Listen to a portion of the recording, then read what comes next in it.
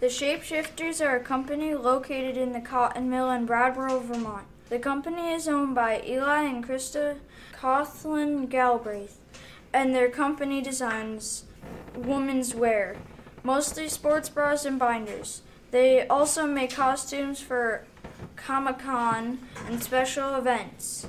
The company started out in Brooklyn in 2014 with 2 roommates when Eli bought 2 binders and neither fit.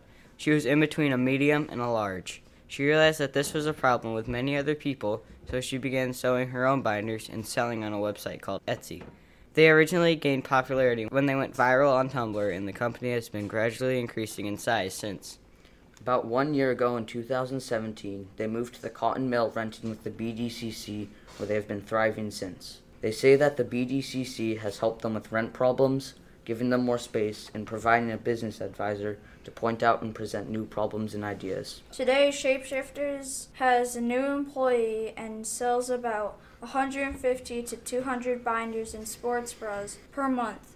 Their clothing also sells for about $45 to $75, but they can get higher or lower depending on how far the customer wants to go with their customization. What do you think is fun about making your product? The actual physical process of making is very meditative to me.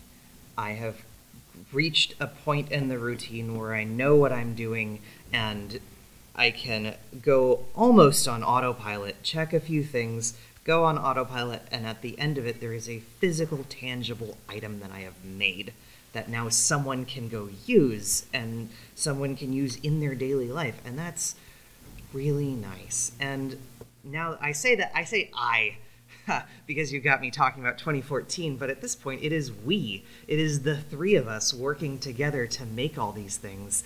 And at the end of it, there's an item that the 3 of us have worked together that then goes out into the world and is useful to someone. And I find that really fulfilling. They use their 2 sewing machines to make the clothes and get their fabric from suppliers in places like New York, New Jersey, California, and Texas. Much of their fabric is made in places like Malaysia and other Asian countries. Their fabric is mostly spandex and power net due to the stretchability and comfort it provides. When asked how they got in contact with their suppliers, they said, "We have a few suppliers who contract with factories across the world, really. Fabric suppliers at this level are called jobbers, and what they do is they find factories that have been making 20,000 yards of fabric, huge amounts, and have 1,000 yards left over.